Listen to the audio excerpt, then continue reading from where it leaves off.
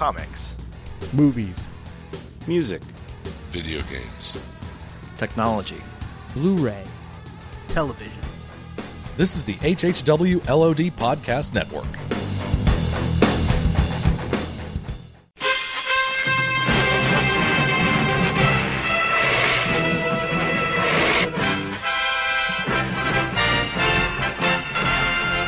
Gathered together from the cosmic reaches of the universe, here in this great hall of justice, are the most powerful forces of good ever assembled.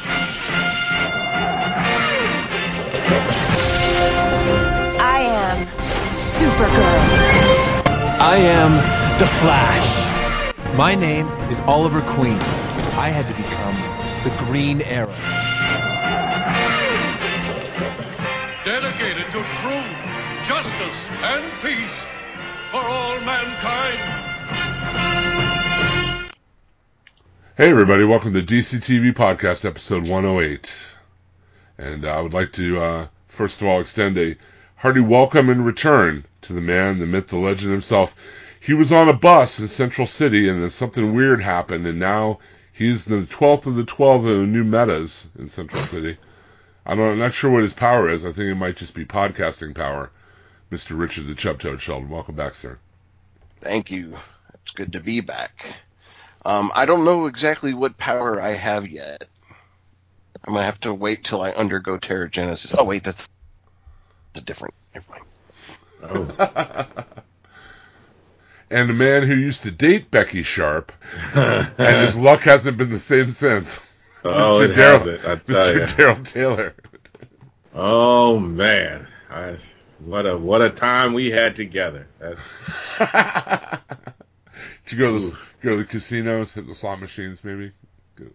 Yeah. That's, you have to do that. But then I'd always trip the last, then I'd play that last thing before I'm supposed to cash out. I'd lose all my money and then trip and fall down and hurt myself, and she'd laugh and laugh and laugh, and I would hate her even more. Young love.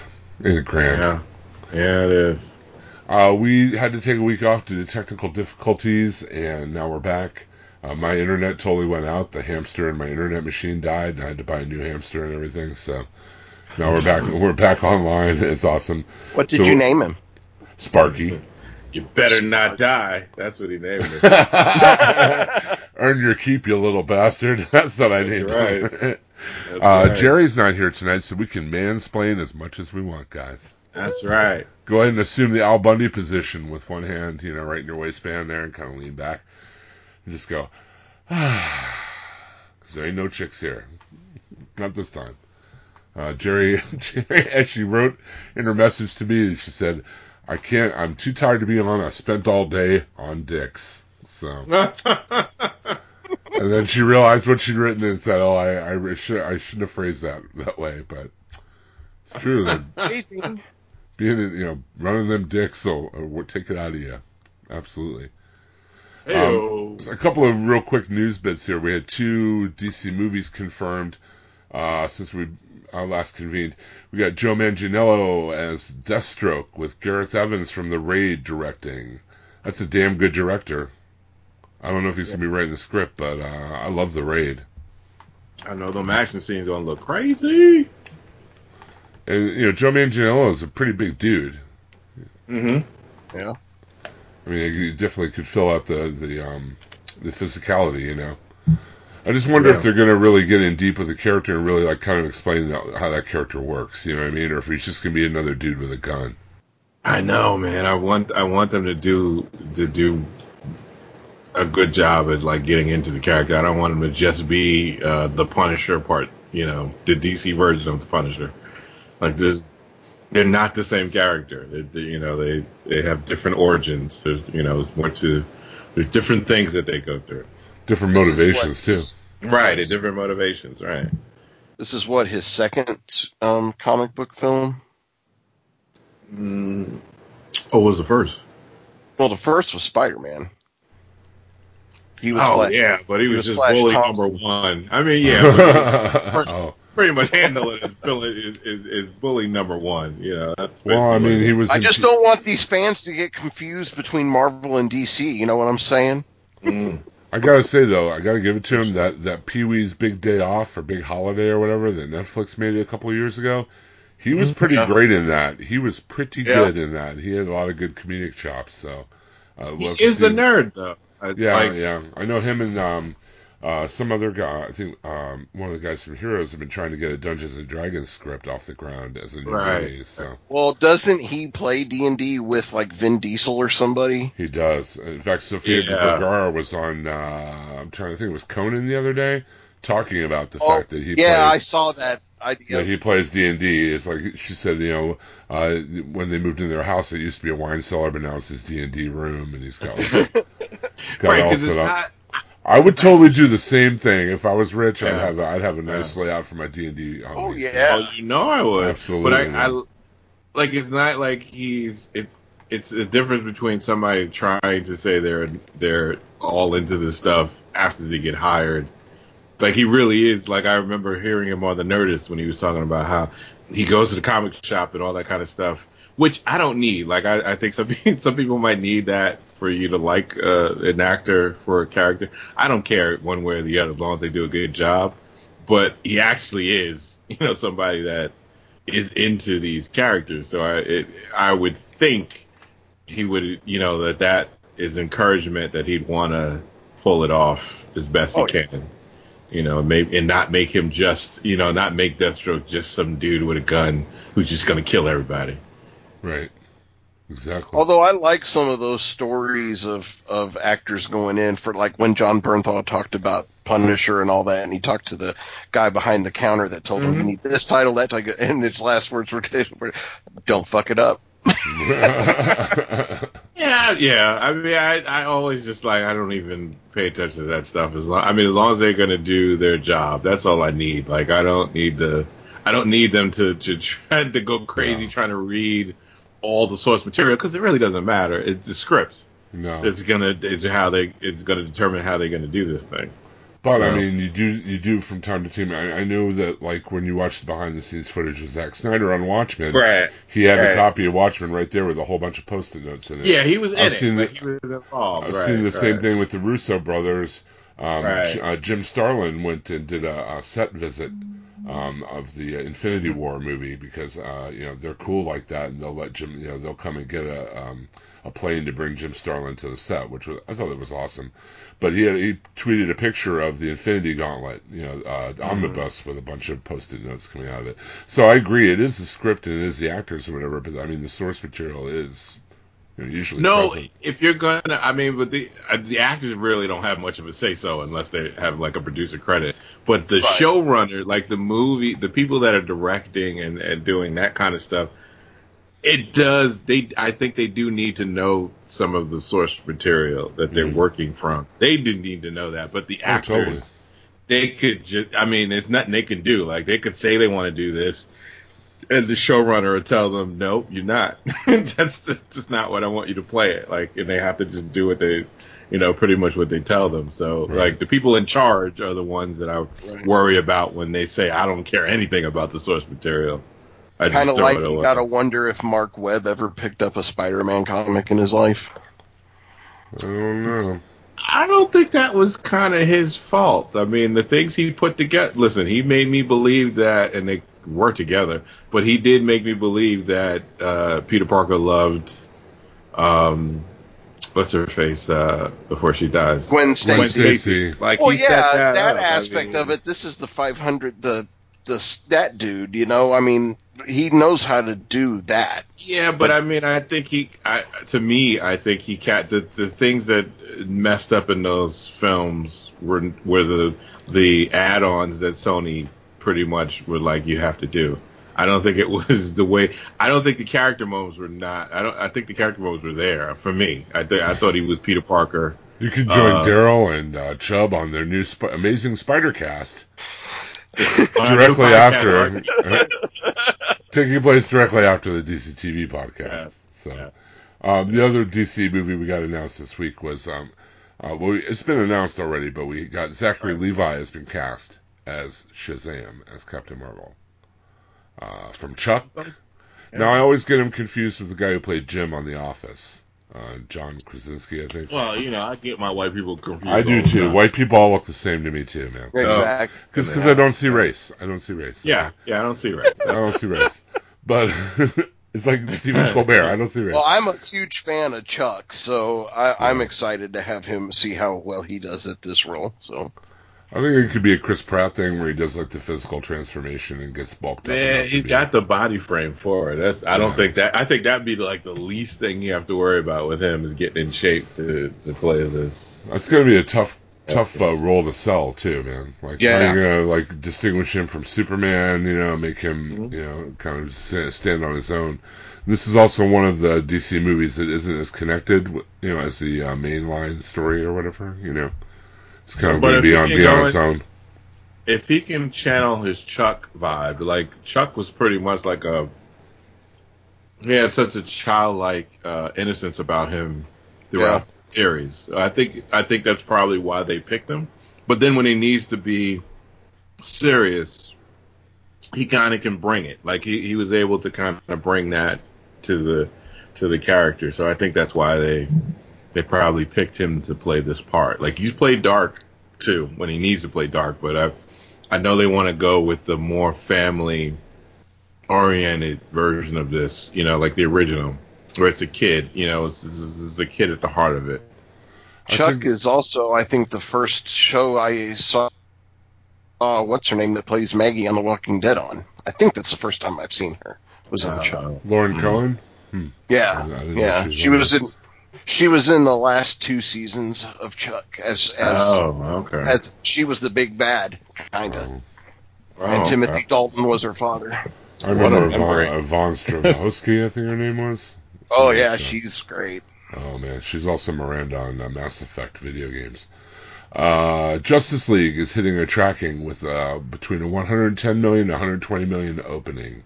That's dependent on pre-sales and surveys and other marketing voodoo. So that's a pretty decent opening.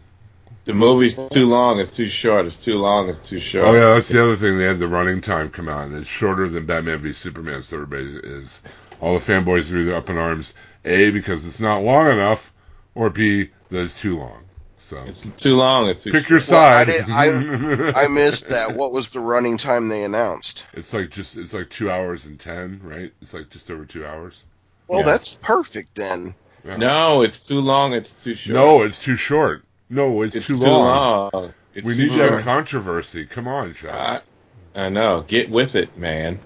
I'm just worried about with as many changes and edits that they've had to do and reshoots and this, that, and the other is I'm hoping it comes out okay. Yeah, me too. Especially since that other superhero movie's opening, this week, right? Thor's is... Yep, the Thor's is with the Ragnaroks. It's the Thor's is in the Ragnaroks. Ragnarok and roll. Okay. Let's move on to our TV show, shall we, gentlemen? Let's do it. All right, dude. Let's move. Let's go on to Gotham. This is wrong. We have 3 episodes of Gotham to talk about. My bad. We have to go through them quick. Demon's Head was directed by Ben McKenzie. Was directed by Gordon, oddly enough. Bruce has an expert named Niles Winthrop, and his grandson studied the knife of Ra's al Ghul, the one that we learned all about last episode. Remember we had the big flashback at the beginning of the episode? The history of Ra's. Ra's shows up later, kills Niles, and Alex escapes with a knife. Bruce tells Jim about it, and they find Alex, and they're attacked by Ra's psychotic enforcers. How do you feel about Alexander Siddig as Ra's? You liking him? I think he's playing it very well. I think he, a little sadistic bastard that he is. I think I'm enjoying him as Ra's. Even though I had to forget about him with the other character he used to play, because he used to play Bashir on Star Trek, which was such a different character. Yeah, very totally different. No, I'm liking him. I mean, on 2 aspects. 1, I think he's playing the character very well, and 2, I think they got him. He looks so much like the animated series Ra's that I'm like, yeah, that's good fan service right there, because he looks good. and he plays it well. Yeah, if they could dub in David Warner's voice, it would be perfect, right? Oh, man. Imagine. Yep, exactly. Hello, detective. Anyway, Bruce and Alex escape the scene. Raish visits the Gotham City Police Department as a Nanda Parbat official. Oh, my. Stephen Amell runs in. Wait, you can't say that? Oh. Alfred arrives and tells Jim about the previous activities of Raish, who escapes. Alex and Bruce return to the museum. That's where the knife is hidden. They recover it, and the enforcers attack them just as Jim arrives and kills one and lures the others away. And this is when Raish holds Alex hostage, demands the knife, and which Bruce deems too important. Raish is impressed and kills Alex and is arrested. I'm going to start calling Gordon. I'm going to start calling him Jim 10 Seconds Too Late Gordon, because he always shows up just about 10 or less seconds too late to have done something. Yeah, very true. He could guest on Fear the Walking Dead, and everybody would be dead, and he'd be there 10 seconds too late. I'm saying. Exactly. Never on time, man. Never. Our Carmine's daughter, Sophia. Cobblepot threatens her not to contemplate a takeover. He uses her to trap and execute a bunch of Falcone loyalists. And then completely trusting her, tells her it's Jim that was part of her takeover plan too. So she's playing Gordon and trying to play Cobblepot. Yup, and I knew it. I knew she couldn't be trusted. I knew she's still in forget. Like I keep remember every time Jim is like, I'm going to go to Falcone, and every time they have to remind him, you just killed the man's son. Do you think they're just going to forget all that? Like, you think it's just going to be water under the bridge? Oh, sure, those mafia types, very forgiving. They're known for being very forgiving and forgetting about stuff all the time. They're known for. Right. I mean, and even though they both say, we know that, I mean, he was infected, blah, blah, blah, but it doesn't matter. I mean, it's just like when a cop has to take down somebody's kid because they're in a gang and doing something stupid, you know, like in the Lethal Weapon movies or whatever, that one where he has to shoot the kid. It's like, they're not going to forgive you. They're not going to want to talk to you. It doesn't matter if it was justified or not. You killed their kid. And if they do talk to you and welcome you a little too quickly, something's up. You need to run scared. But you know, as fine as she is, I don't know if I'd be able to turn that. Ed spends hours making up riddles to defy Cobblepot, and Cobblepot convinces Ed he is no longer the Riddler. All right. I'm really disliking this storyline with him. Yeah, I think they thought him out too soon. Yeah. They thought him out too soon. It should have worked their way back up to that again, like getting him out. Like that should be like a mid-season finale should be him getting out. Well, yeah, but I'm just saying one way or another, I'm not liking this whole I have brain damage and I'm going to reverse it through whatever means. Well, it's so silly. I mean, it just seems like a dumb B plot line going on in the show. So silly. Like, it's almost like it's not even real. Like, but it's Gotham. I mean, Gotham is... Yeah, dumb B plot line, like being frozen in a giant block of ice. Yeah. And being melted out by your number one fangirl, and then who immediately dies. Yeah. It's just so ridiculous. It's so ridiculous, but it's funny. But it's like... You got brain damage, but the only damage to your brain is you can't tell riddles. You can't tell good riddles. Although I do love seeing him play off of Grundy now, though. That's been interesting. Yeah. But it's just so simple. Gotham is like a ridiculous show, and which is why I love it. It knows what it is. Oh, and I agree, but I'm just saying even this it's ridiculous. Is just a little too ridiculous. You come out of it like Balloon Man ridiculous. Right. Ooh, like whoa. Whoa, yeah, that was worse. That was uncalled for. Okay, come on. They've come a long way since the Balloon Man, dude. Come on. True. Never forget. We won't. We were there for the days of the Balloon Man. We made it through. We did. Never forget. I give this episode a straight up B. It was, that was cold blooded with Raish and the kid, man. Damn. Yeah, they don't always find a solution. I was not expecting that on a primetime television show at all. No, he sliced the kid. Damn! There's been a lot of things in this show over the last few years that it's like I would never expect them to do that in prime time. Yeah, and they watched him bleed. Like, they left the body there and with the blood coming out. Like, they didn't even cut, and move on. They let you see the victim. And it's going to get worse with Professor Pig on the way. Oh, hell yeah. I can't even imagine the sick, depraved things that they're going to sneak in on Gotham with Professor Pig being on the show. I really think it was Walking Dead that kind of threw the gauntlet on this. Maybe you're right. Yeah, you might be right on that. So I give this episode a straight up B. I thought it was pretty, and I agree with the Enigma brain damage thing being kind of stupid. But there were so many other good things in here that I enjoyed. Yeah, I'm with you, B. Same reasons. I enjoyed it. What do you think, Rich? Yeah, I'd say a B. Maybe a B minus because of some of the ridiculousness with Riddler, but yeah, I'm. You brought up Professor Pig, and I'm excited to get to that because that is one of my favorite. Yeah. Well, let's get to the next episode, The Blade's Path. It was on October 19th, and this is after Alex's funeral and learning that Ra's has applied for diplomatic immunity. Diplomatic immunity.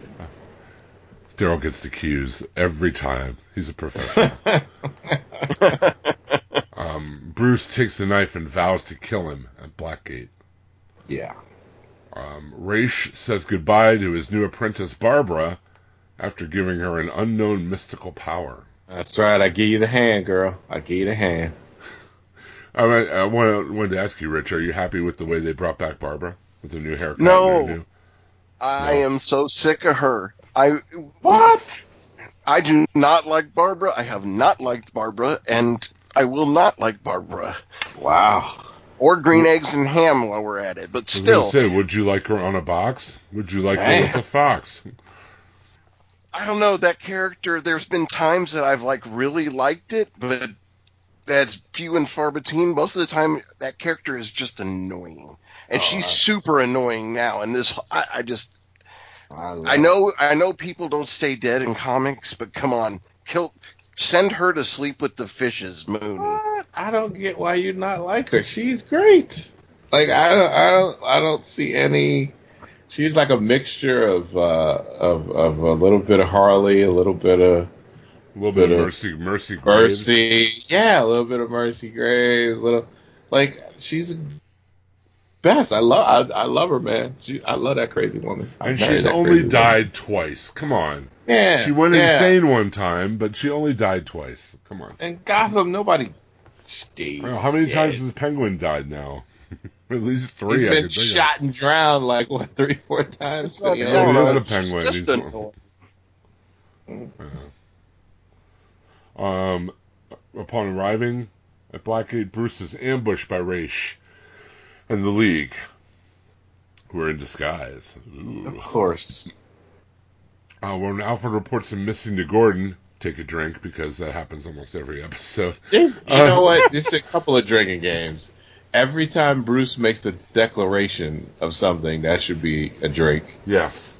Every time Alfred comes to tell Gordon that he's missing. Right. That should be a drink. Every time Gordon misses when henchmen look at each other, they give each other the eye, like they're about to jump them. They do it every time, and he never catches it. As soon as they said, "We need your guns," and then they look at each other like, "We're gonna get him. We got him. We're gonna kill you any minute." He never catches anything. No cues. He just walks in. He stumbles into every trap. He never beats a trap. Plus, a couple times now, I'm thinking about the electrocutioner, the touch virus, and with the fear juice, he was able to win through using water. Yeah. Usually by turning on a sprinkler system. What the hell? Is this a M. Night show? I don't know, man. But yeah, that would be another thing for the Gotham drinking game. They arrive at Blackgate to subdue the League of Assassins. I don't know how that was possible. A cop and a butler take out the League of Assassins. Okay, sure. Sure. Ra's states that he is cursed to an eternity and provokes Bruce into killing him, breaking the curse and rendering him into a decayed corpse. After, Bruce decides not to be a vigilante anymore, and Alfred packs up the suit, his little baby Batman suit, until he can move on. I'm going to call him Baby Arrow, because he quits all the time, too. R.I.P. Baby Batman. There you go. Oh, yeah, we'll get to that, too. Meanwhile, Butch Gilzean's body is dumped in waters owned by Indian Hill. Oops. He is revived with no... No, oops. He is revived with no memory, premature language, pale skin. Solomon Grundy, born on a Monday. Loves country music. Strength, assuming the name Solomon Grundy. That's right. He encounters and befriends Enigma, who enlists him to a wrestling ring where Lee is working as a medic. Of course. Yeah, because what else is Lee going to do but work as a medic in a wrestling ring? All right. I thought that too until we got to this week's episode. At least there's a good reason behind her motivation of doing it now. When she first popped up in this episode, I'm like, that makes no sense. But now it does. So. Sophia attempts to level with Cobblepot, and the two begin bonding. So, that was the Blade's Path. This is the second time Bruce has committed murder on this show. Have we mentioned that? Yeah. Like he killed Alfred, and then brought him back, and now he's killed Ra's. Right.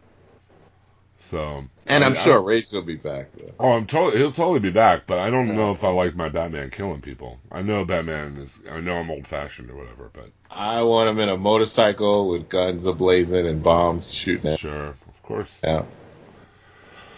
Everybody. But other than that, I give this one a B-. The Solomon Grundy stuff is awesome. I'm so pumped and psyched for that. So I'll give this one a B-, I suppose. This whole season has been pretty good, though. Yeah, strong season, I think. I liked it.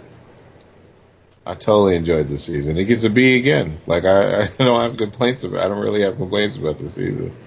I was going to go with a C, but I think the Grundy stuff made it up to a B for me. Yeah, I think it's pretty awesome. And then finally, this week's episode, Hog Day Afternoon. See what they did there? Professor Pig! There's a very famous movie called Dog Day Afternoon, so it's a play. That's right. I love that movie. Attica. You know, as much as everyone slags on Grant Morrison's run on Batman, he did give us Professor Pig. Yep. So there you go. A man wearing a pig's head begins killing police officers, acting as Cobblepot's bagman. God damn, what is the shelf life of a Gotham City Police Department personnel on this show? Like a week? Man, listen. The signing bonus has to be huge. If they make it a week, that's when they get their gold watch. Oh, I see. I can just see the signing bonus. Wow, I can't believe they're paying me $50,000 a week for my first 3 weeks. Wow. Oh, did you sign the thing? Great. Pop, Dad. Okay, next. They figure out, Gordon and Bullock kind of figure out that the killer is trying to fight corruption because these officers were all Cobblepot's bagmen. Gordon and Bullock find the last target, but they're too late. As Daryl said, 10 minutes too late. And the two are captured. Gordon frees himself before the killer cuts Bullock's throat to facilitate his escape. Gordon tells Bullock that he knows he has also been on Cobblepot's payroll, and he tells him to cut it out. Stop it. Professor Pig is revealed to have larger scale plans, however. Meanwhile, Cobblepot suspects Sophia's intentions and confronts her, but is deceived again when he learns that she has been constructing an orphanage. Okay. Man, she is really playing the long game for the long con, you know? I guess. Now, because I'm assuming. I'm assuming the whole orphanage thing was just more for her to tug at his heartstrings because he's an orphan. Right. It made me think of the Lego Batman movie, though. What, about the orphanage? Yeah. Because in the beginning, he stops and drops off. Never mind. You'll never know, Daryl, because you'll never watch it. But Rich knows what I'm talking about. I know what you're talking about. Okay. I was thinking of Ma Arkle. I thought they were doing something with that. Remember that character from DC? Oracle? Yeah, Ma Arkle. She did the orphanage where she raised kids to be killers and stuff. Right. Remember Jason Todd went there? Yep. They were teaching them to be criminals, basically. It was a criminal training ground. Well, I wouldn't be surprised if that's not what this becomes. That's weird because Morrison did something like that too in Batman Incorporated. It was a private school for assassins. Yeah. I liked Batman Incorporated a lot more than most people. Me too. I enjoyed it. I liked it a lot. I've got the hardcover. I love me Morrison Batman, so I was with it. Yeah, me too, man. I really like this one. Enigma begins making money using Grundy. He tries to hire Tompkins to restore his genius. She's not a neurosurgeon, is she? No, it's not that easy. I don't know where you get it, where you could just walk in and be like, you're done. What do you think she's going to do? After running out of medicine in her private clinic, she accepts Enigma's offer. So she's still evil. Yes. A little bit. Aren't they all, though? Professor Pig... Go ahead. But we learn about her clinic, and that's the reason she's doing this. So she's not, like, all the way evil. Well, the ends justify the means with her, just like someone else I remember her having that argument with, that it doesn't justify the means. But I'm psyched to see Professor Pig. This was cool. This was a cool episode. Very much so. I give this one a B+, for all that stuff. Yeah. I really enjoyed it a lot, and I liked that they're using that character, because that fits in with the Gotham weirdness very well. Right. Oh, totally. Totally. I actually would give this one an A, probably A-. I think that this was my favorite episode so far of this season. So, mostly because of Professor Pig, because I really love that character. Yeah, it is really surreal and grotesque, and in a way that Batman hadn't dealt with in a way, before he came along. So, yeah, for sure. It's very rare too that like an established character like Superman or Batman or whatever gets a new villain that really sticks, or isn't just a copy of a villain they've come up against before. You know what I mean? Yeah, that's true. It's rare that they come up with a truly original villain that really has gets a grip on the reader's imaginations. So. Well, like you said, Grant Morrison did a great job creating it, and then even Scott Snyder's written Professor Pig into some of his stuff, and was really good, good. Awesome sauce. Let's move on to Supergirl. What do you say? All right. The first episode we're going to talk about aired October 16th. It's called Triggers, and this introduces us to the metahuman bank robber called Psy, who is pretty much the Scarecrow. I thought that too. And this is something that Daryl and I are both mentioned on Nothing's On when we talked about this episode. When she hits Kara with the her whammy or whatever to bring up her deepest fear. Why is her deepest fear about Mon-El? Yeah. Wouldn't her deepest fear be losing her sister or her adopted family or? Because Jim, we can't have more than one episode go by without her brooding about his loss. Yes, we can, because the one episode after this she does. When it got better, when the show got better, they did that. Yeah.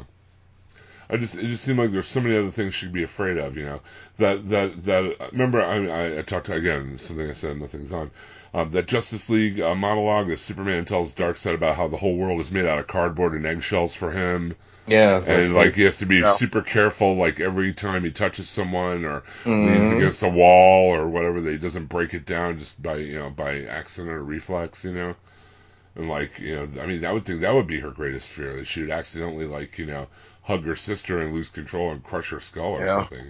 How does that not drive you crazy? There's so much they could do with the show, and they just keep pushing the melodramatic stuff into it, and it's I don't know, it's just overdoing it to me. This just started off a weak season to me already. I agree. not digging the show right now.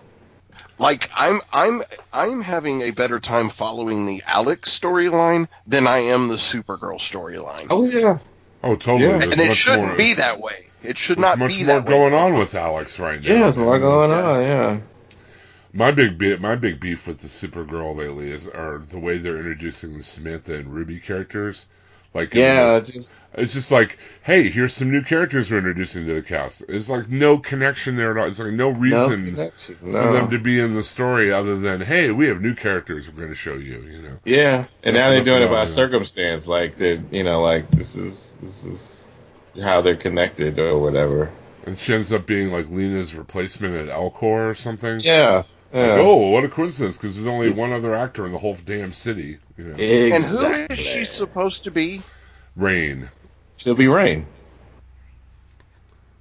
Rain is like a Kryptonian genetic superweapon that was like a sleeper thing. Look it up on Wikipedia. There's more backstory than I could really go into right now. Yeah, it's a lot. Yeah, it's more to it. But anyway, but okay. Kara overcomes it. I think it was oh, never mind. Kara overcomes her fear and arrests Sai. Lena decides to run Catco personally, taking James by surprise, but creating fiction with Kara, who initially has difficulty separating work and their friendship, which makes no sense whatsoever. Yeah, you bring your ass to work. I don't know who told you. I don't know who told you. James is their James. All right. You know, in the first season they had the romance between Kara and James. All right. Yeah. Then by the beginning of season 2, hard pass. That's done. Right. Yeah, I'm done. Yeah, hard stop, slam the brakes, go through the windshield. Yeah, I don't love you no more. Yeah, it's done. So now James, is her boss and her friend. Mm-hmm. For a whole friggin' season it's been like this. Yeah. But now that Lena, her other friend, is her boss, she has trouble. Yeah. Like, listen. Is it the sexual tension between her and Lena? Is that what it is? I don't know, but all I know is I hope so. Nobody, when you say don't come to work, you know the stories I already have, my fan fiction. When you're not feeling well, guess who cares? Nobody. Like, if you're heartbroken because of some dude and you still got to come to work. Yep. Like, I don't know when that became the okay thing to do. I'm going to call in heartbroken for work. Yeah, that's not a thing. Go ahead and make your next call to the unemployment line, okay? Yeah, that doesn't work on your time card. You can't say heartbroken. And like, how long has Mom L been gone now? How long is she going to be off work heartbroken? Yeah. You know? That's what your boss says. Why are you still working there? I'm like, I'm ready to fire you, son. I already fired you for that shit. Yeah. You come to work. Like, don't tell me I'll think about it later. Like, when you say some shit like I need you to do something, you don't sit there and go, can't you get someone else to do it? Like, what? No, I'm your boss, and this is what I'm paying you to do it. Like what? Like, who told you? Wait a minute.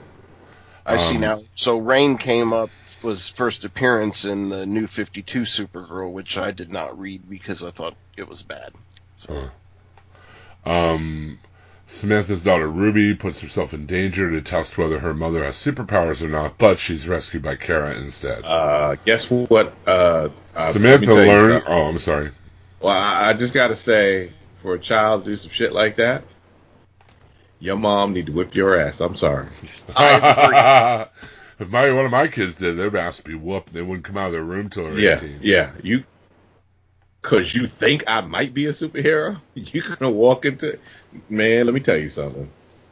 Get your ass back in that room. It ain't going to be a hug. You're not going to get a hug at the end of that. Does she know what she is, though? No. Or is she just discovering this? She's just discovering. Haven't you been watching it? They do it in every... Yeah. At the end of it, remember, they do a little scene at the end of each episode where she's, like, trying to test something and to see. Remember, she tried to bend the... So I don't think she knows. She didn't know. Well, it looks like she looks confused. Well, Clark knew who he was, too, but still was learning things as he went along. So I just wasn't sure if she knows she's... I don't think she knows. I think in that first episode... Again, I don't know this character, so... I think in that first episode with the submarine and all that, where she saved her daughter, I think that's where like the first time she ever realized she had like extra powers or whatever. Right. I think that's what that was. Yeah, I think the way she reacted. I thought. I just wasn't sure. So yeah, she reacted. But yeah, I like that. If one of my kids put themselves in danger because they thought I was a superhero, I'd show them my superpower whooping their ass. I got this. I think this thing called a super belt.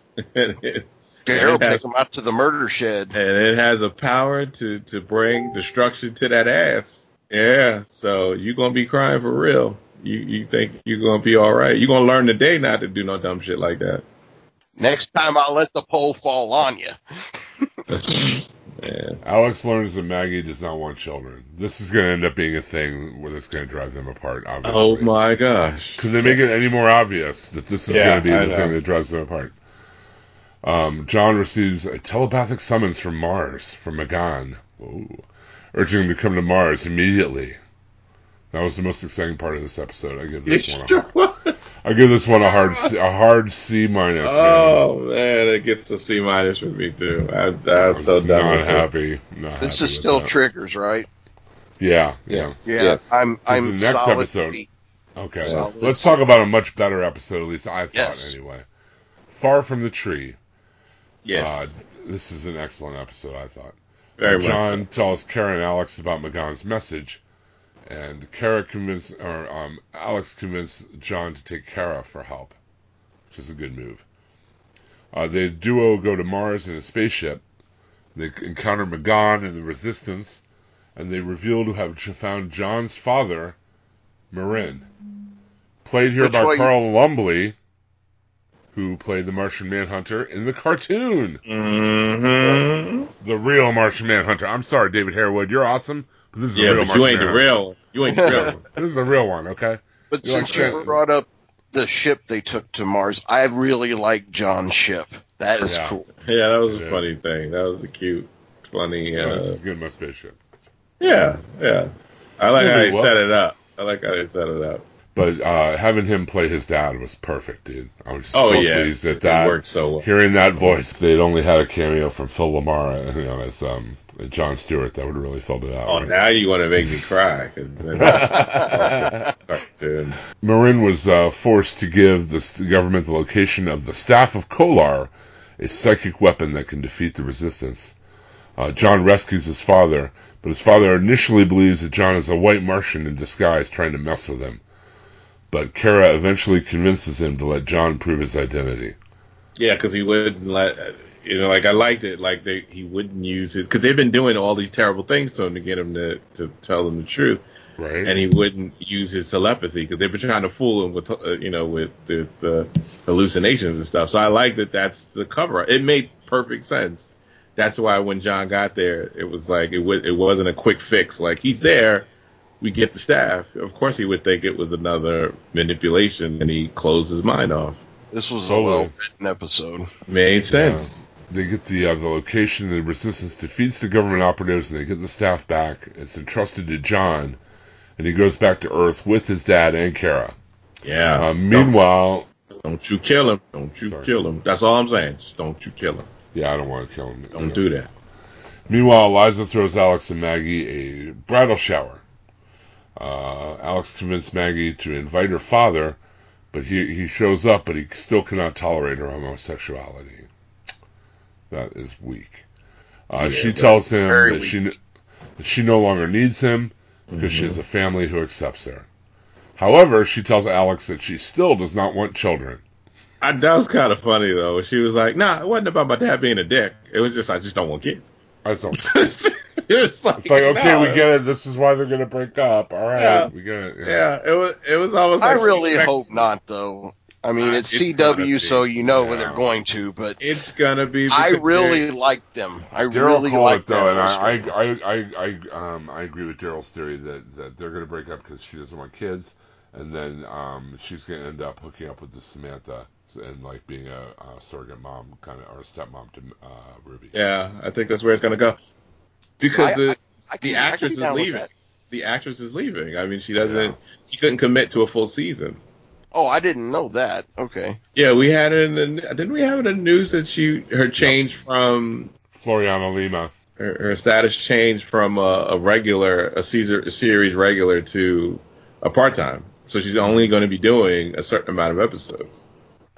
Well, that makes sense then. So I give this episode an A because the Mars stuff was awesome. I loved it. Great. I wish they'd do more stuff like this. I also give it an A for agree with Jim because it is definitely an A episode. This was a really good one, especially after the weak sauce from the week before. Oh man, that was weak sauce. Yeah, it was. Totally. So yeah, I'm with you. I agree. We're on the same page. Most definitely. I loved it. Sweet. Let's move on to The Flash. Did you know that Iris and Barry are the Flash, not just Barry? I learned that this week. I didn't know. I see a wave of hate for Iris coming now. I don't know why, but I see it online when I look at reviews. I think it's because Iris is like is like the shot caller now, kind of. Like in this episode, she's the one that tells Barry to throw lightning at himself to short out the suit, right, and stuff like that. But she's not she's a woman. I don't get what the deal is. Like she's not the boss. She's not the boss, but she's just able to kind of call plays. All she is just calling plays. Like she's when they're doing in the the Felicity field. thing. She's doing the Felicity thing. Right. She's doing that Felicity thing. She's calling plays in the field. Like I don't see what the big deal is. I'm totally cool with it, but there's still something that just feels not right about it. Not because it's her or she's a woman. I don't know. Maybe because the dynamic is so different, and I just got to get used to it. But it just doesn't feel the same. I'm glad they're giving her something to do other than like they're reporting and stuff. Because I agree. They haven't leaned into that in a while, you know. No, she totally she's forgotten. I don't even think she got a job. But she's gonna have to get back to it at some point because she has to write that article in the future, right? Maybe. Who knows? I don't know. As much as Barry puts on his condom and gets with the timeline, who knows? Mm-hmm. This episode is called Mixed Signals. It aired October 17th, and it starts out with a guy being beaten to death with an elevator.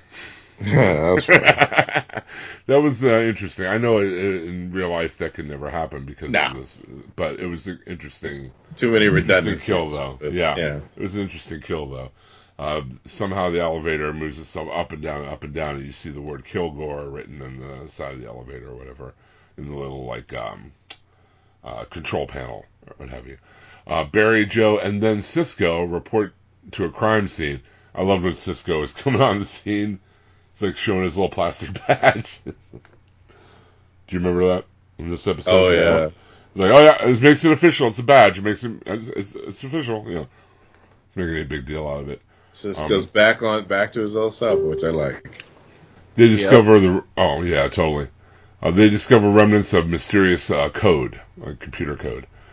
Just in the same time, Cisco presents Barry with a new super suit. Mm-hmm. A little bit Iron Man. A little bit Iron Man for me. A little bit.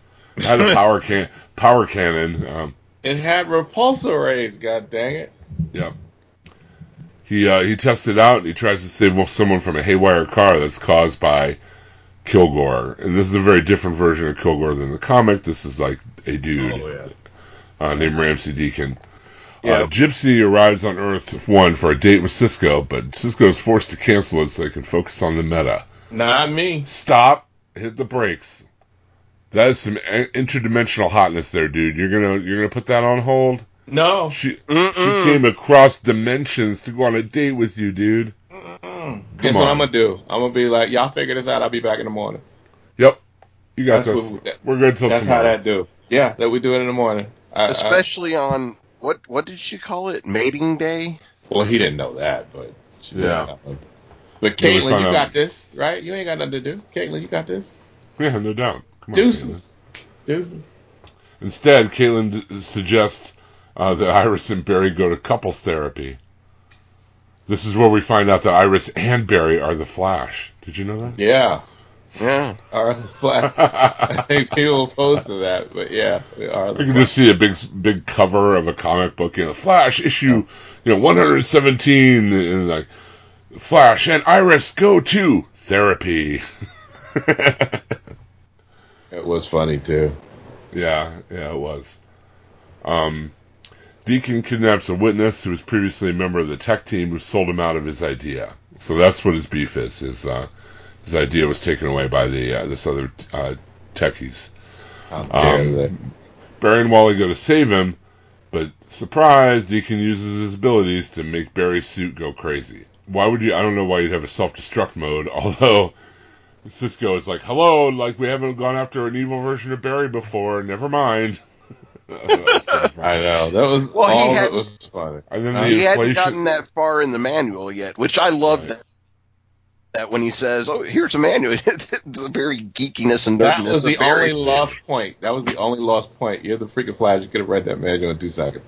That was my only geeky point. Well, there was another part too where he shoots Wally with like the pulse cannon or whatever. Yeah. Tell me Wally couldn't outrun that shit. Because Wally just kind of stands there and watches him do it, you know? He totally did. You could tell it was one of those where it was like, all right, we can't have both of them being active. We got to put one to sleep, and then we got to have, the other one doing everything. I don't know why that is the thing with some of the DCCW sometimes where they feel like they have to knock out one of them.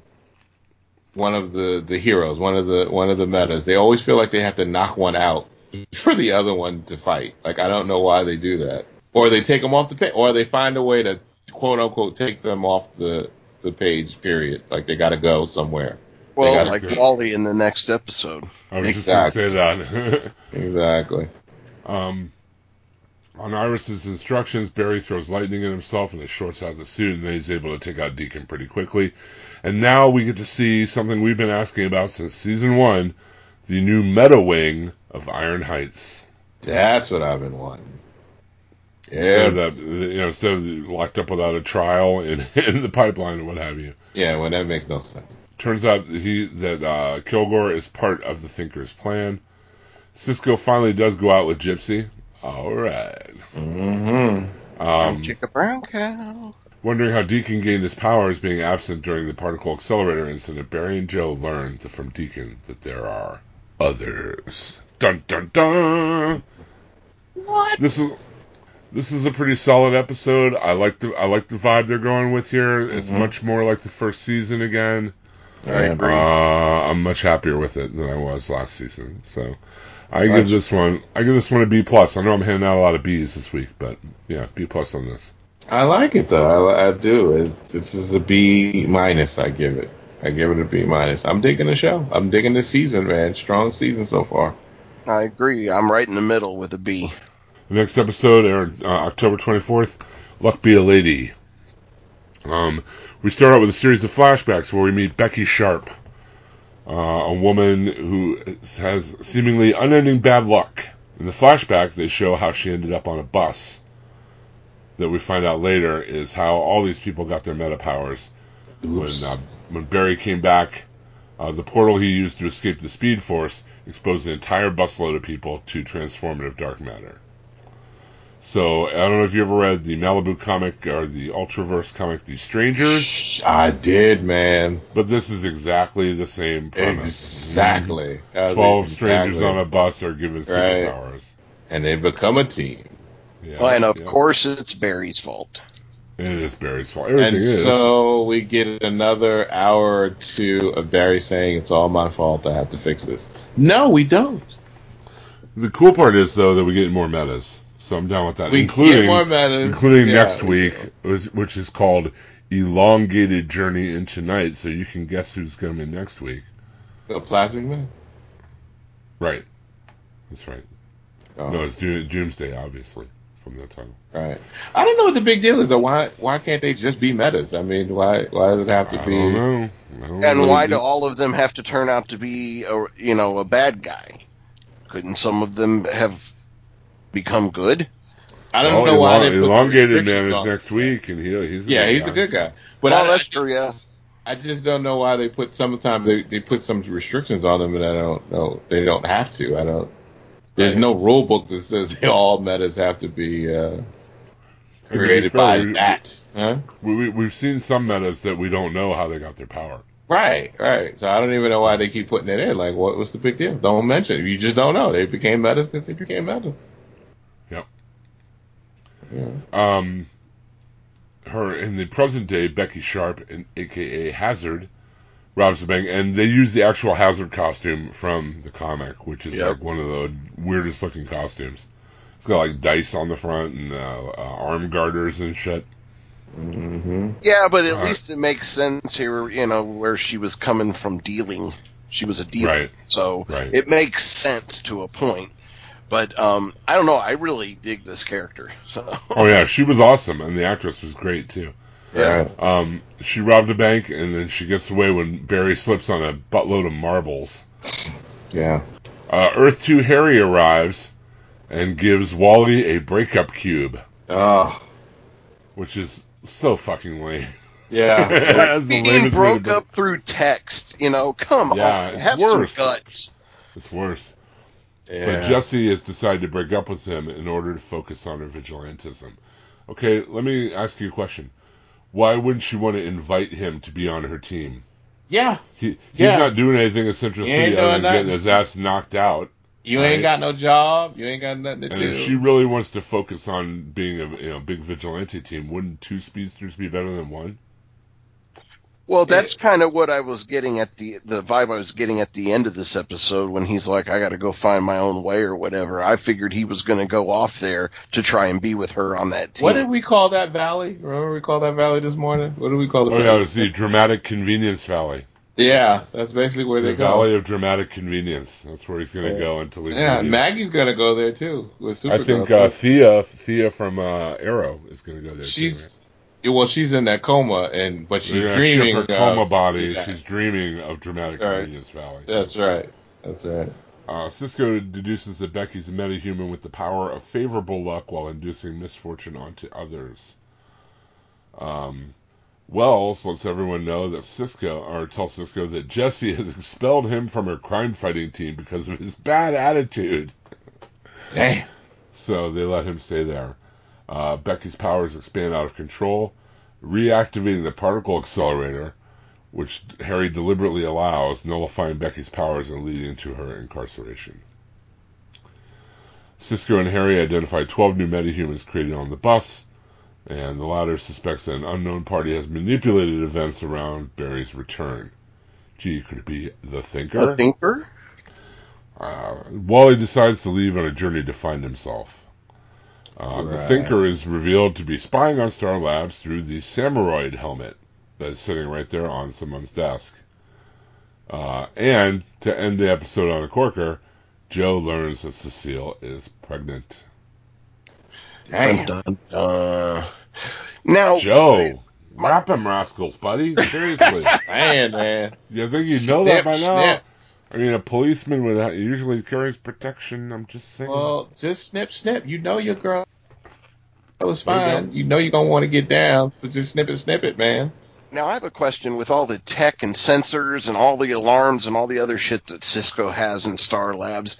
How is a signal being sent out through that helmet not being detected at some point by his tech? I have a better question. Why would unknown tech be sitting out loose on a fucking desk in the middle of their exactly the cortex? Not under a nullify field or something, or even in a box. How about in a box or a metal thing like one of those container units? Yeah, like anything something like that would work. Yeah. Exactly. You're absolutely right. I give this episode an A- because I really loved everything except for that. So. Yeah, especially Joe knocking up Cecile. I was like, what? Yeah, I loved everything except for the nonsensical way that they come up with to get rid of people. Like, and I do. There's somebody who when we were talking on Nothing's On, they had such a valid question. When they sign these people to be on the show,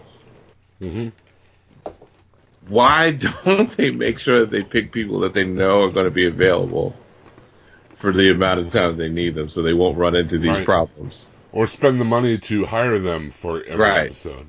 Right. So they won't run into these problems. They have to leave them. They have to go. All of a sudden, they have to find a way for them to leave. Yeah, I don't know about the whole thing with Wally, but like on Supergirl with is it Maggie, Alex and Maggie? With Maggie. Maggie. With Maggie, I get the impression that they did not intend for her to be a long-range character, but because of the reception of her character and her and Alex, she stuck around longer. What I remember her saying, the actress asked to there's leave. A different role, yeah. There's right. a different role she wanted to be up for. Yeah, because she's not going to be like and I can understand her feeling on it is if she's not going to be like, if she's not really going to be utilized much, then right. No, it makes sense. I understand. For her career, it probably would be better for her to go on to something else, right? Yeah, I don't think that they had this longevity to this point planned for her. I think she was going to be a 3-4 episode arc, and then that would have been it to bring Alex out. But they did know that they wanted to do a longer thing with this season, but she had asked out of it. I will tell you though that most of the good press that Supergirl is getting is because of that storyline. Right. Yeah. Because they decided to have a same-sex relationship that was written intelligently and realistically. Yeah, and they have chemistry in a main television show, and they do have a lot of chemistry together.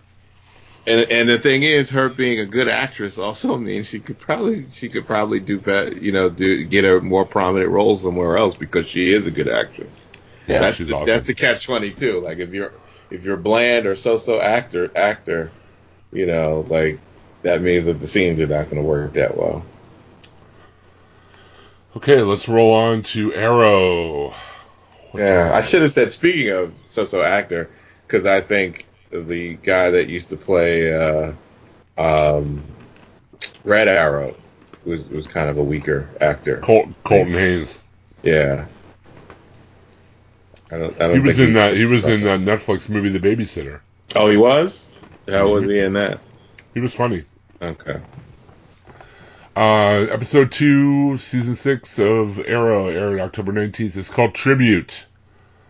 Not to be confused with the Tenacious D song of the same name. Oh, true that. Oliver publicly denies being the Green Arrow and totally name drops Bruce Wayne in his denial.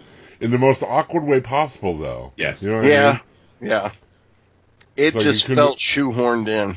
Yeah, like, oh, look at how clever we're being. We're mentioning Bruce Wayne, wink, wink, I mean, it could have been like, why didn't... Oh, never mind. I'm not even going to go into that because it was just stupid. It was just stupid. I'm sorry. It was. We meet FBI agent Samantha Watson, who is going to be investigating Oliver to see if he actually is the Arrow. Yes. And Anatoly comes back from the flashbacks of last season. No, go back.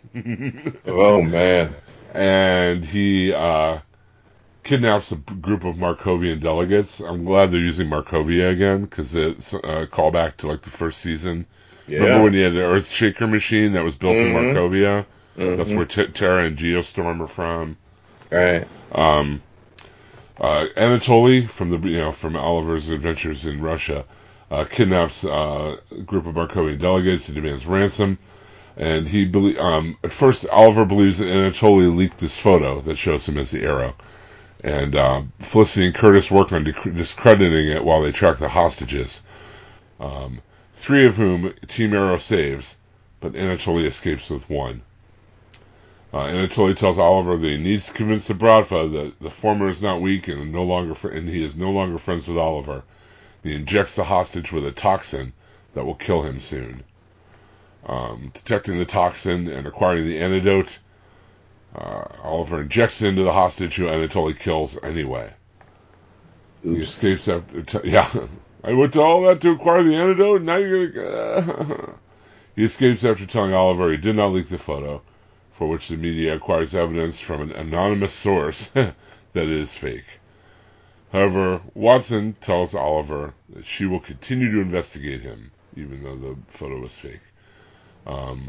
John Diggle is about to tell Oliver about his degenerative nerve damage, but then Oliver convinces him to wear the Green Arrow mantle, and that he's going to quit. He chooses William over being a vigilante. Right. And he's quit at least. I'm trying to think. Has he quit every season at least yes, at one point? I think so. I think he does. I think the only season he had quit, it was the first season. I think after that he quit like every other season. And it's like usually on a like on the break though, right? Yeah, like usually a break of him not being mid-season. Yeah. I'll even walk around with a bow and arrow, but don't call me the arrow. No, call me the bow. Yeah. Bowstring. Yeah, there you go. There's the name for me. Big bow. Oh, you know what? I'm a really good shot. Almost like a hawk. Maybe you could call me Hawkeye. Don't say it. Don't say it. Oh, I really am. If I never see that character of Anatoly again, it'll be too soon. I'm sorry. Yeah. When I saw him, it just brought back all those flashbacks, and I was just You already overdid it. You already overused him already. It's because they brought him back so soon. They just had him in like 2 episodes. Too soon. I liked that character. I did, but but they're gonna run him into the ground. He's not gonna be there. They've already. I mean, he has become too tiresome. So I'm with Jim. Even if I hear the words Bratva one more time, I'm already done with that. Right. Make it stop. Yeah, I give this episode a C. Yeah, give it a C. Well, it wasn't the greatest episode of all, but it was a tribute. Yeah, that's true. Yeah, sure. I get it. I get I see what you did there. D minus. Wow. Yeah. Okay, the next episode of Arrow is called Next of Kin. Team Arrow arrests Faust. Now, this is the son of Felix Faust in the comics? Or maybe some other relative of Felix Faust. But John refuses to shoot arrows because of his nerve damage or whatever, right? Yeah. The city council begins drafting a tighter anti-vigilante bill. John tells Dinah that he has overcome his tremors. He spends more time with Dinah than his wife, man. Word, man. Yeah, I was thinking that too. I'm like, is there problems at the Diggle household? I don't know. John is revealed to have leadership troubles when rogue CIA operatives begin hunting down a former member in order to silence him. And Renee asks Oliver to return to the team. Dude, he just quit at the end of last episode. Man, when I heard that, I almost spit out my drink because I was like, again? Come on, Haas. Again? No, it's because Renee knows he's not going to go more than an episode or two before he comes back to quit again. And I gotta say, I'm not feeling that new Wild Dog costume. Yeah, it's not as good. I like the old one. No, I liked it better than the old one. I don't know. I like the original. Call me old school, but I like the original. I like the original too, but I thought this one was cool too. So, Oliver has Felicity help William with his mathematics, and then gives Diggle the kind of pep talk that Diggle used to give Oliver. Right. That's telling John he's up to the task or whatever. Team Arrow tracks down a rogue group of mercenaries led by Onyx, also from the comics, to a hotel and engages them, defeating them all and saving civilians from a biological weapon. Right. With no way to stop the anti-vigilante bill, Oliver instead makes it a referendum for the city to vote on. And Watson, the FBI agent, starts suspecting John instead of Oliver. What about that made her leap to that conclusion? Dramatic convenience? Yes. Because I'm just saying, I get her getting to that conclusion, but what pieces were put together for her in this episode that took her right there? It just didn't make any sense. This whole episode, first of all, this whole season so far, I'm not super impressed. I was telling Jim this before we started recording, Daryl. I feel they've ran out of ideas. Because it feels like they're retreading a lot of things, or just, presenting it a little bit differently. This whole thing with, I'm tired of the Ross and Rachelness of the Felicity and Oliver stuff. I tell the truth, I thought they were already back together. I didn't even realize they thought they were already together. I'm so out of it. I'm so tapped out of it already. The way they do this shit, where it's like I hate Olicity. I always have. It doesn't They always work better when they're not sleeping together. They always work better when they're not together. Because she deserves a better man, like a chub toad. Anyway, but I mean, in all seriousness, though, I found myself bored in these first 3 episodes of the season that have aired so far, and it just doesn't seem to be getting better. I'm kind of digging the whole, thing with his son and everything, but the way they're playing it, the way it's written, I'm just not impressed. Well, I always like it when they're in the field. I love this show, and now I'm just like, it feels like a chore watching. I still like it when they're in the field, but when they go back to the in-between scenes, that's when I tap out. Yeah, I like the action scenes; they're well choreographed and stuff. I thought the biggest disappointment for me so far with Arrow this season has been the way they cheated out of blowing up the island. Yeah. You know what I mean? Like Laurel gets shot, Thea goes into a coma, William's baby mama dies, and that's it. And Diggle's arm gets hurt, right? Yeah. Yeah, that was like the island kind of blew up, but didn't. Like, what was the point? It didn't blow up so bad, Yeah. I was really hoping they'd take that chance to, do some, house cleaning and really, change it up a little bit, but they didn't. It's back to the same old thing. I mean, everything we've seen here, we've seen before. Yeah, like I said, they've ran out of ideas. Oh, everybody thinks Oliver's the Arrow. Oh, why would they think that? Because this is going on so much that I could believe, the city could just be like, I don't freaking care anymore. Here's another question. Here's another question. What's the FBI lady's name? Watson.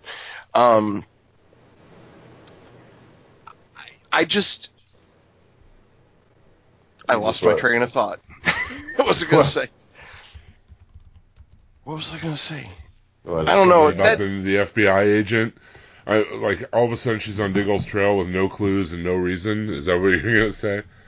No. I remember what I was going to say now. So Agent Watson, she's bringing up the vigilantes and they're undermining the police officers of the city, blah, blah, blah. When has that city ever had reliable police officers? They're dying left and right. They're almost as much tenure time as the Gotham PD. Right, exactly. A week. They all get blown up down at the docks, or they get blown up here, or shot to pieces there. The city hall's destroyed. All of these things, those cops in that city are shit. That's why they need vigilantes. Right.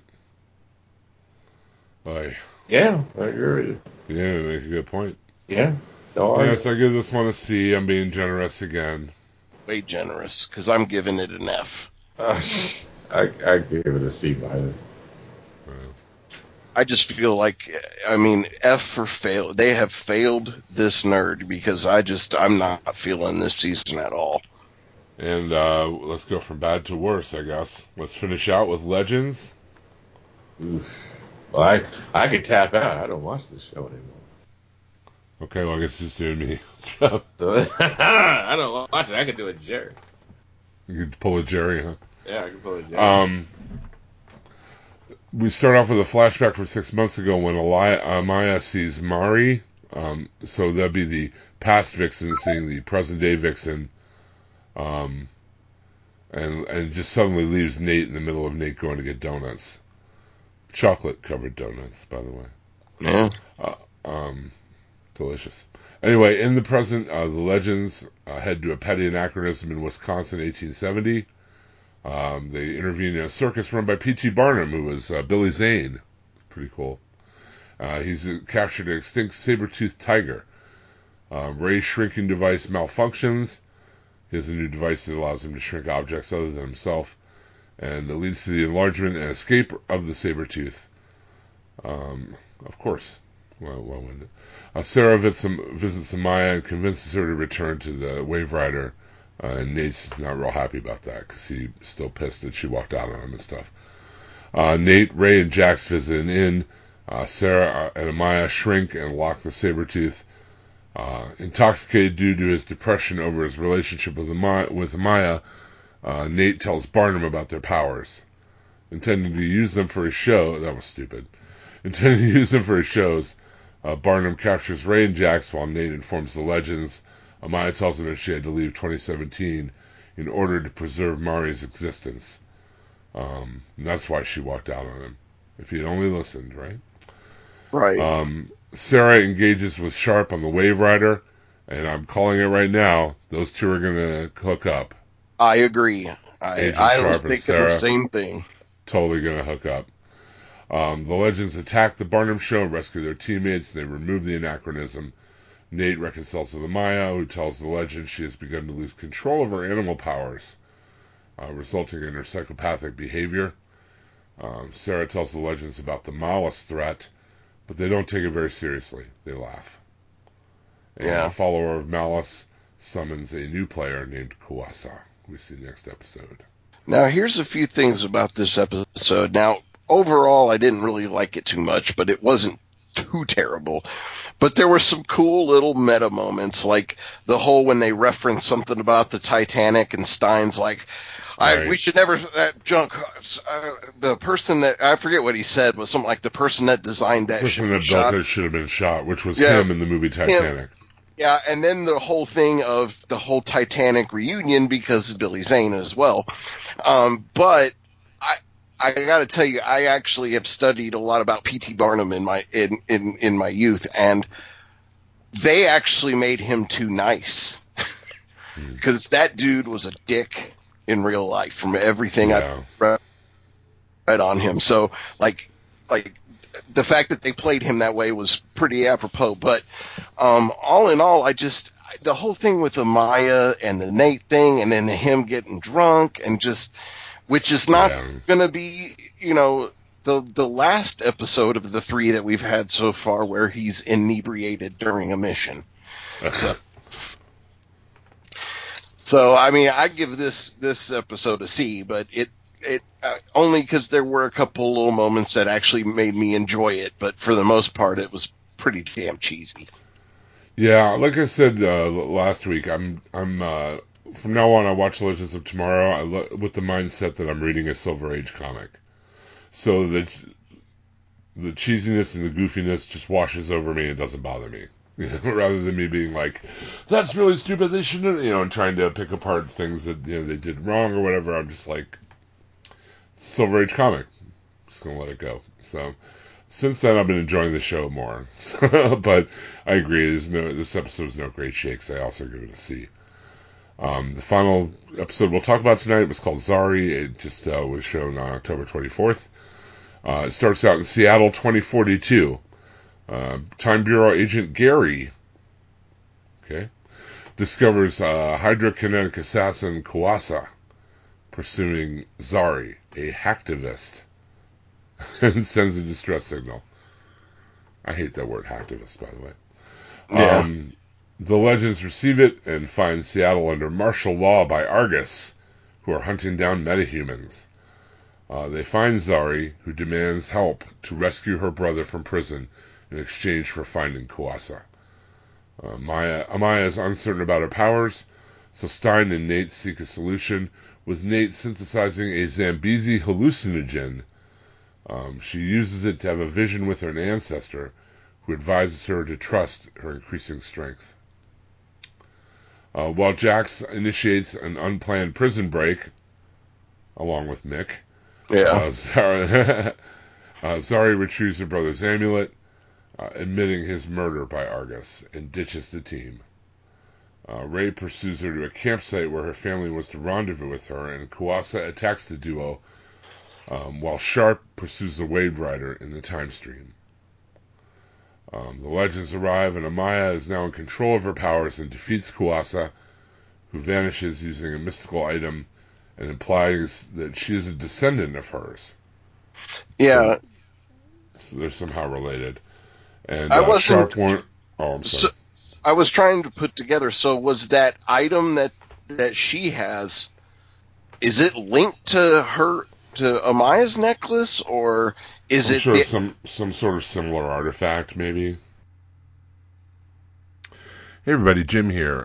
We had some technical difficulties here at the very end of the show. We had the very last review cutoff for Legends, and we'll be happy to recap that on the next show. Sorry about the technical difficulties there. You can still join our contest. All you have to do is make a comment on our Facebook group at DCTV Podcast on Facebook. And you can check out HHWLOD. You can check out Chub Toad and Daryl and myself and some others talking about Walking Dead every week on a Walking Dead TV podcast. You can listen to Russ and Daryl talk about Marvel on It's All Connected. And over at the Taylor Network podcast, you can check out Daryl and myself and Donnie Salvo every week on Nothing's On. And, of course, Heavy Gigs in Seaside City, our new experimentation into a radio play using an RPG set in the 70s of action movies. So that's a new experiment. You might want to check that out on the feed. So until next week, we'll set it up. Thank you, Chub Toad. Thank you, Daryl. And sorry Jerry couldn't make it. She was too busy dealing with dicks. We are Ghost. Good night.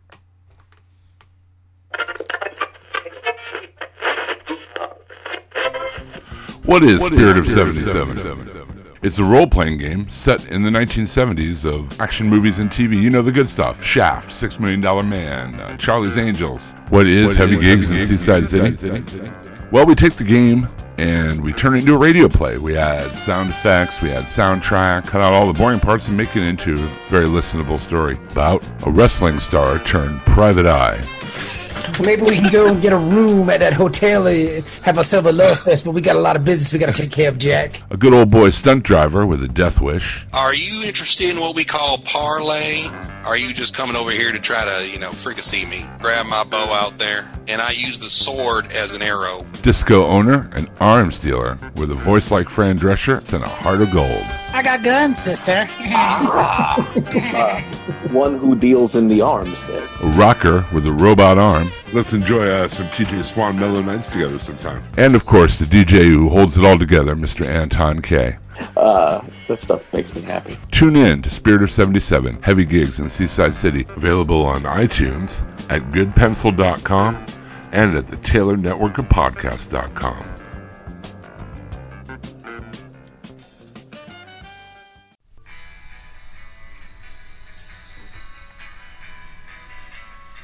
Lord, you know it ain't right to live my life this way. I gotta stay up every night and feel this feeling till it goes away. You know I had my crime and I paid my dues. I seen the best of times, I had the best of friends, I played it all to lose. But now I seen the light, I'm gonna show it to you. You gotta lay right down, you gotta close your eyes and let it go right through you. 'Cause I believe in my soul, and I always wanna feel this way. So honey, let the good times roll all night long. I'm sitting here drinking. How come it took so long for me to change my